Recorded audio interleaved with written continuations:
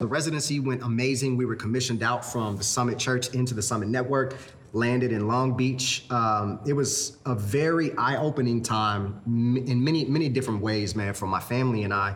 And at the same time, in hindsight, I praise God that we went through all the things that we went through because it allowed me and my wife to grow closer than ever before. And at the same time, it opened up my heart to the tension of mental illness and being a pastor, which is something that is not often talked about. Family, multiplication, restoration. I'm Dahadi Lewis. Join me, Noah Oldham and Hayden Radner, as we come to you from Atlanta, St. Louis, and Las Vegas, as we seek to add value to your church planting journey. We'll have real-time, authentic conversations that are relevant to the life of the church planter and pastor. Join us as we hear from leaders of this movement from across North America and discover what it really takes to plant churches everywhere for everyone.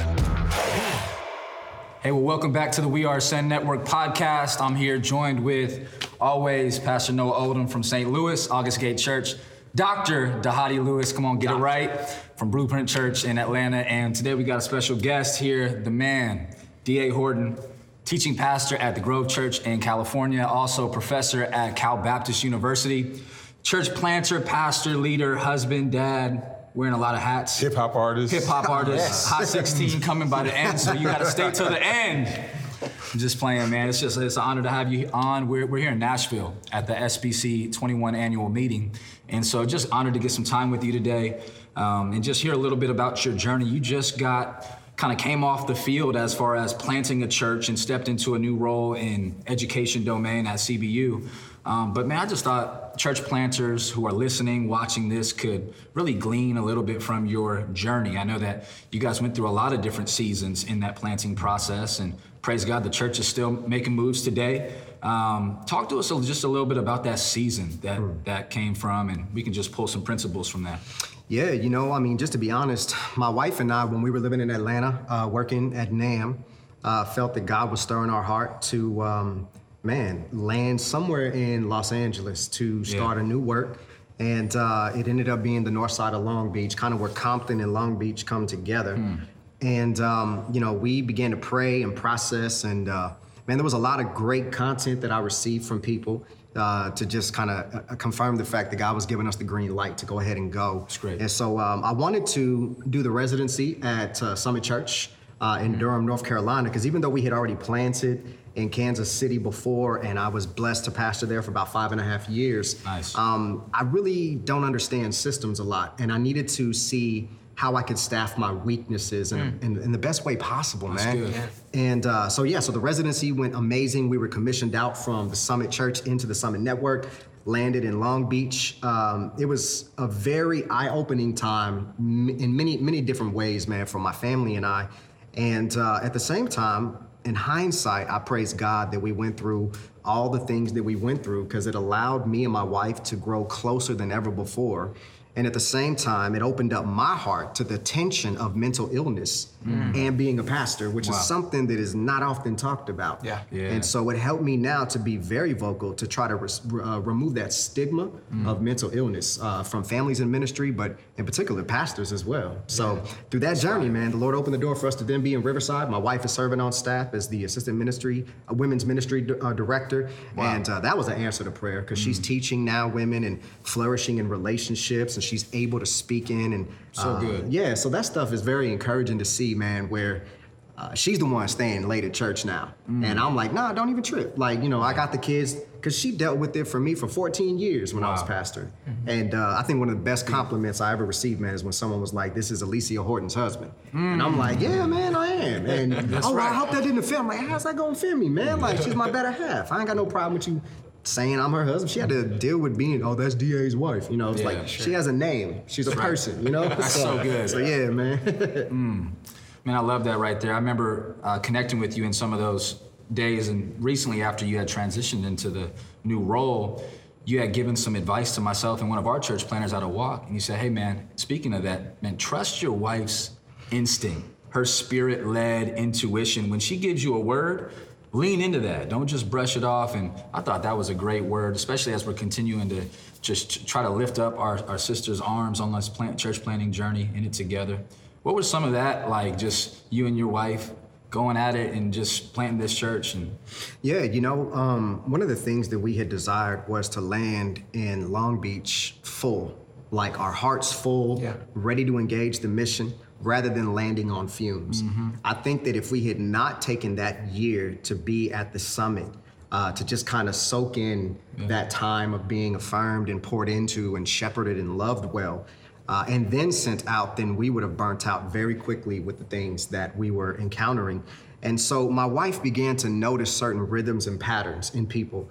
And it was tough for me because we kind of come at anything from two different perspectives, which is good because it's complementary and we're not carbon copies of one another. So good. And so one of her spiritual gifts that the Lord has just blessed her with, obviously, is the gift of discernment. Yeah. And often I would throw a joke at her like, girl, you judge everybody. Like, man, fall back on your judgment. You don't know.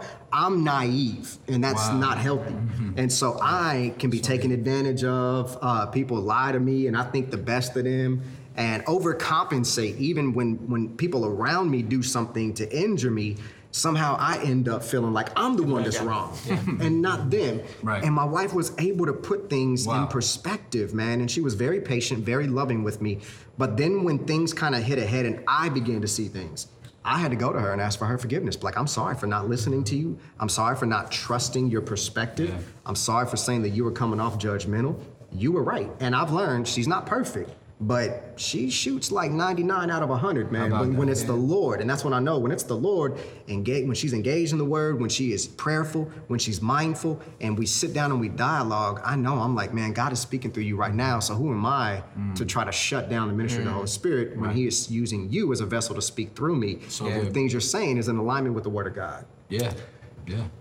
But yeah, well, I mean, one of great. the things that I just spending that time with you guys when you were in Atlanta, I've always felt like you guys don't waste your experiences, your opportunities, and you've had a plethora of different experience and opportunities, in running a nonprofit to pastoring a church to planting a church, then transitioning a church, lots of different experiences. And even as I hear, you talk about like, man, you got the academics, the pastoral, the emotional kind of awareness and all of that. Like, So good. How do you kind of, like someone who has had so much experience, been a part of so many different things, kind of lay that to bear on kind of what you're doing in the present? Yeah, when I look at the qualifications of a pastor in 1 Timothy, the ability to teach, I don't think it's just the capacity to rightly divide the word and communicate it with charisma or analogies or whatever. I think it's also a posture of being teachable. Yeah. And if there's one thing that the Lord has allowed me to recognize is that the more that I read, the more that I study, the more experience I have, the less I truly understand and know. So it makes me dependent on him. At the same time, looking at the word of God as the fresh bread of heaven, every day that God has prepared for us, a meal in the scriptures, you have to remain a learner in order to listen to the Holy Spirit. And so with that, it's always constantly recognizing that, man, I don't know everything. Yes, I've experienced things, but 2 Peter 1:16-21 tells me that my experience has got to be brought under the subjection of the authority of Scripture. Sure. And so now when I'm engaging in these aspects, I'm okay when I look at, biblical truth, exegetical work, and then if I draw from other sources to understand cultural exegesis in the community that we're in, or if someone is like, help me understand the city I'm going to, and I show them how to do a demographic study and things like that. Good. It's about how to bring all these things into dialogue, and then at the same time, help us understand, now, how do we biblically approach these things? And, that's just me making mistakes over the years and learning. I have a lot of scars from mistakes that I've made, operating under the fear of man, for so long and losing a confidence, man, because again, part of those relational experiences and me being taken advantage of by people has shown me the fact that I'm fearful to not just confront things sometimes, I'm fearful to lose a relationship, especially one that I have sacrificed for, put the other person and their needs above my own, and then trusting that, God, you'll take care of me and my family. Wow. That brought tension between my wife and I, just financially. It's just like, dang, you're going to sacrifice this and this so that these individuals can benefit, but what about, our family? And I'm like, hey, man, God will provide. Wow. And she's like, but God will provide for them too. And I'm like, he is. Through my fundraising efforts, he's blessing them, But I think a lot of that, though, goes back to where I was raised, man. Being raised in a trap, there was a concept of loyalty that I learned when I was unregenerate. That if I eat, we all eat. No matter what I did, if I hit a score, and that's under the blood now, but I would share it with all the homies, man. And so there's this communal component, this collectivist heart that the Lord has equipped me with. And so whenever I learn something, whenever something is given to me, I'm always looking for ways to share it with others so that they can benefit as well. Because to me, I don't like to eat alone. I'd rather eat in community, man. And so I think it's those kind of things that allow me to share experiences, brokenness, but especially my failures and mistakes. So that they ain't got to make them like I did. Wow. But let's talk a little bit about that. Like, over this past, year or so, we've all kind of been through a lot, with COVID, all those things. I know you've also been through kind of transition. And so you just, you planted the church, and now you transition in the church, and like we're all in this new normal, right? And so combine kind of what you've been learning from the scholarly academic realm, being a professor at CBU with coming off the field, specifically from church planting, now still being a teaching pastor. Yeah. Like, so all of these opportunities, like, what do you see that's like in this new normal, how we ought to approach ministry, specifically, in kind of urban context? I think, number one, in the Lord's grace, man, we all get a reset button. I mean, this is the first time with churches now coming back together in person, depending on what state they're in. You get to really reignite culture. You get to shape culture in a way that you probably couldn't do before, especially in church planting, when you're trying to get people to develop a culture together. It's like the Spanish dish picadillo. It's like you got papas or potatoes, you got hamburger, you got tomatoes, you got green beans, you got the stew, the sauce that it's all in, then you got your tortillas. And so it's like everybody contributes something to the church plant community's culture. Right. And then when we were dispersed, now everybody is starting to come back. Now we're able to kind of restart. So the things that were unhealthy and toxic, prayerfully, the Holy Spirit has purged those rhythms out.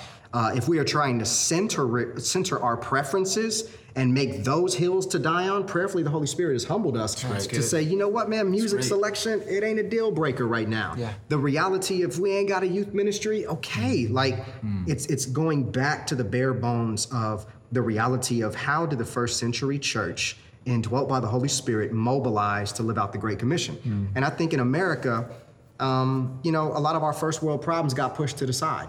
The temptation that we're going to face is picking them back up. Wow. And then recentering preferences and personal cultural rhythms and traits. And I think that's where, man, we can come together and we can learn from that. Same thing in the academic space with my students. I can't wait for them to get back on campus, but even online, what I learned from them is that the more honest I was, the more transparent I was with what was going on in my life, present tense, and the battles and the struggles and the things that I was facing mentally.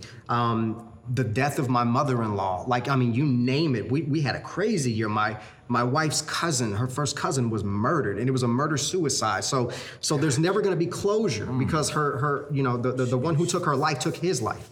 And so there's these open wounds that we've had to learn to lean in together and be honest about it. Yeah. And that now has provided my wife, myself, and all three of our children with therapy and counseling and dealing with these things. And so now what I see is that because I'm being honest, because I'm speaking about the wounds and things that I kept in, because I'm no longer believing the lies that I was told that if you speak on this, you're gossiping, you're sinning.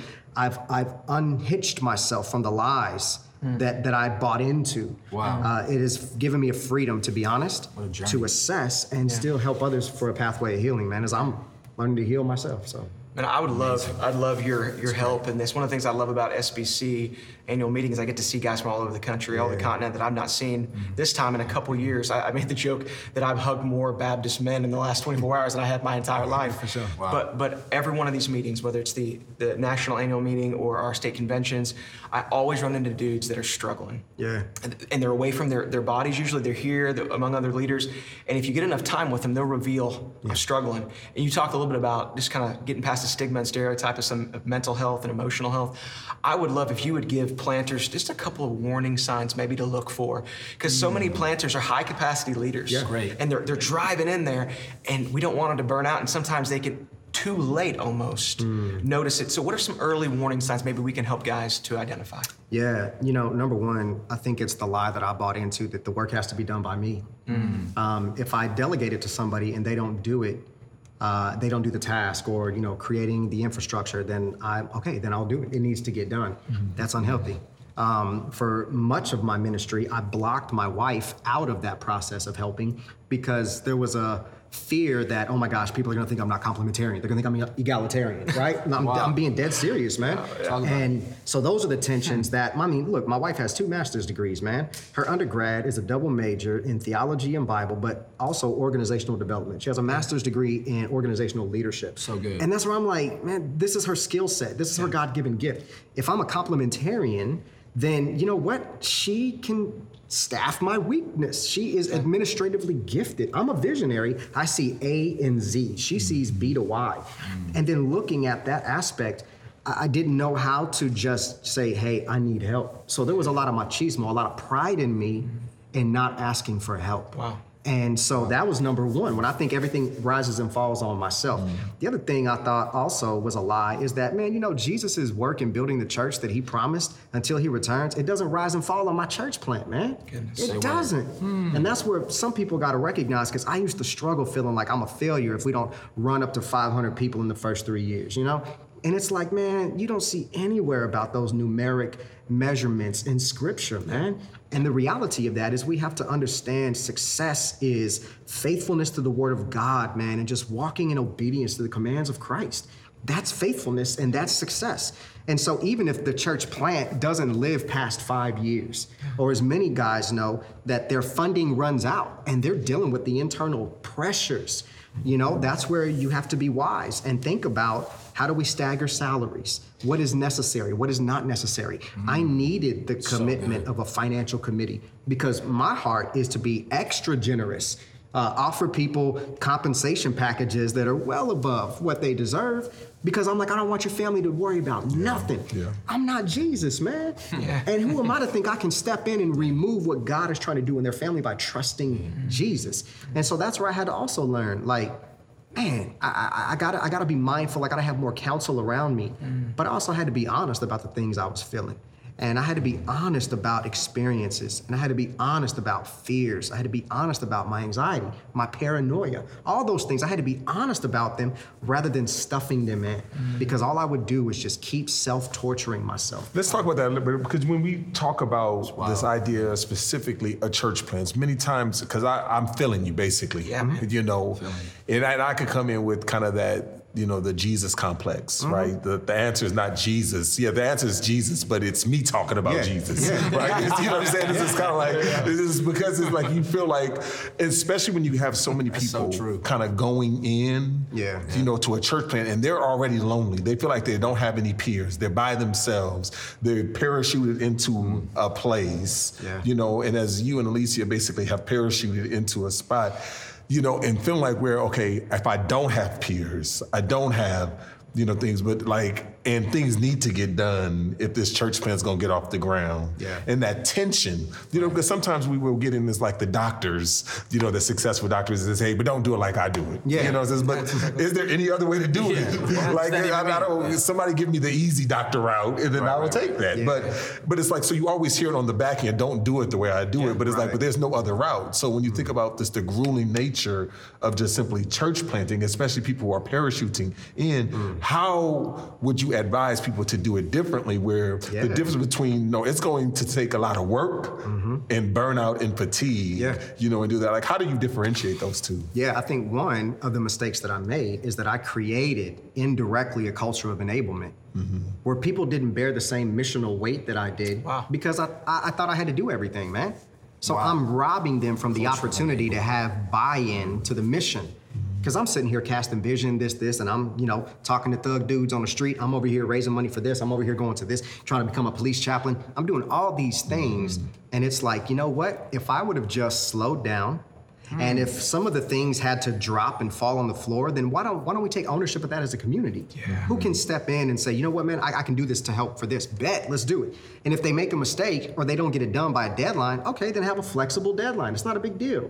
And so I failed in that, man. And so I created a culture of enablement where everything was, you know, on my plate because I put it there.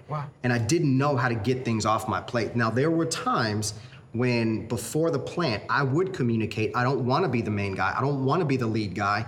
I want this to be a shared reality. But then when the responsibilities were not being, followed through with by others, then that's why I said, man, we moved our family out here for this thing. I got to do it then. And so that's where I felt like I couldn't get help and I felt trapped. And that feeling of being trapped just only amplified my mental struggles, and I hated going to church. The very church that God called us to lead, I hated being there. My paranoia was spiked. People were disappointed with decisions that were made. People were gossiping. People wouldn't come to me and say what they needed to say. They would go to other people. It would come back to me. Like all that kind of stuff. I was like, man, look, I ain't in middle school. I'm not gonna play these games anymore because it was a matter of life and death for me. And I was this close, man, to taking my life. And I praise God that he intervened at the right time. And now, he's leading us into a place of holistic healing, and I praise God for that. So powerful, man. That was just an amazing share right there. And I really do believe that there's church planners that are watching this right now, listening to this right now, that can relate to this season that you're in more than I think we all know. And I've even just heard different planters come up to me in this last day and a half and just say, man, leaning into the podcast, the practical stuff is helpful for me. And the real time struggle is where I'm at. And so I know we're just about out of time, but I just wanted to, while we had you, I just wanted to hit one more subject real quick because I've always been blessed as you've kind of shared in this past season, the book Intentional really came out of your heart. You know, that you released a powerful work about being intentional in multi-ethnic space and raising up a church that is not just one color, one culture, but being intentional to be, I loved your emphasis on compassion, some of the stuff about being in the bullpen, getting ready to be sent out by Jesus. I just thought it'd be dope to just hear some of your heart behind the book and what influenced you, what made you excited to write that? Yeah, I think it was. Or even out of brokenness, even. Yeah, no, I mean, it was a lot. You know, one, I felt like it was a coming of age book for me, even though I was like, 38, 39 years old when it was written. I think it was me kind of, biblically grasping some of the truths that I had kind of kept tucked away in the back of my mind. Because in the different spaces, whether it be seminary, whether it be, the church planting world and the relationships we have, I often felt like I, had to be all things to all people culturally and all things. Even the way I wear my hair, I try to be culturally as ambiguous as possible so I can go into as many spaces as possible. But the reality is that as I was praying through that and I began to recognize the stalemate in conversations, I began to recognize, okay, there's certain themes and patterns in people's behavior in this world that I'm in. And so writing it to American Protestants was my heart. But it was also spurred on by, this war that is currently going on in evangelicalism about issues of mercy, justice, compassion. Sometimes people get, hung up on language and they won't get past that. Sometimes people will look at their hero in the faith and even if their hero is wrong, they won't admit that their hero is wrong because then they're wrong and that leads them to a crisis of faith that they're trying to avoid. Wow. And what I recognize is maybe Jesus is recognizing that we have been unified on the wrong things for quite too long. And maybe what you're trying to keep the peace for something that is unhealthy. And Jesus is trying to pry our hands away from an idol. Right. And he's trying to get our attention back on the only true and living God and worshiping him with holy hands rather than grasping an idol that we've created out of our Lord and Savior's name. And so I think stepping into that is where intentional came. And the last thing was I'm like, man, I want people to be able to know what to do. Yeah. And that's where chapter 7 just like blah, blah, blah, blah, just hits them with all these acronyms and everything. Because I was like, yo, man, it's one thing to read a book and let it sit on a shelf. And that's what, as church planners, we're constantly reading new material all the time. But I'm like, man, how can we write something that gives people the steps to know how to move forward and do something in their community? You ain't got to try to change the world. Right. And at the same time, at the same time, planting a church is not like affirmative action. And so I would hear all these pushbacks, and I'm just like, man, y'all tripping. We ground this thing in the Word of God, and this is what Paul meant. This is what Christ said, and this is how we're supposed to move. And then in the eternal state, our ethnicity is there. Yes. Like, it's not a curse. Yeah. It's not something we should deny. So even like the phrase that, I'm a Christian before I'm black. I'm a Christian before I'm Mexican. Why do you even have to create that false dichotomy? Wow. If God elected you and he elected your ethnicity and your ethnicity is in the eternal state as God's elect, you ain't got to say, I'm a Christian before this, man. Listen, he elected me to be what I am. Why do I need to apologize for that? At the same time, it's going to be present in the eternal state. He knew what he was doing. Right. So I don't have to say I'm a Christian before I'm this. Him saving me is a holistic process. Good. So that's the thing that I want the church to understand is that, man, you're not giving in to some non-Christian liberal agenda if you communicate biblical truth, man. And if there's shared language that the world has, we ain't got no problem when we borrow from them when it comes to the rules of logic. So then why do we have a problem when it comes to the real work of seeing the kingdom of God greater reflected in local churches? And that's where I feel like we got to do the work. Wow. A lot to chew on, a lot to process, and to get better from in this session. This has been a full podcast, and want to just honor you. Thanks again for joining us here on the We Are Send Network podcast. If you're joining us right now and you got some thoughts, some questions, maybe you need a next step, you can go ahead and text the number 888-123. Just text the word Send Network, 888-123. Always, you can visit us at sendnetwork.com. We love to hear from you. We love to field some of your questions, or maybe you have a topic that's on your heart related to church planting, etc. We love to hit it. We love to speak into it and provide some content that prayerfully would be helpful for you. So thanks again for watching and tuning in. We are Send Network. You have been listening to We Are Send Network, a resource of the North American Mission Board. For more information about today's podcast and other relevant resources, visit sendnetwork.com.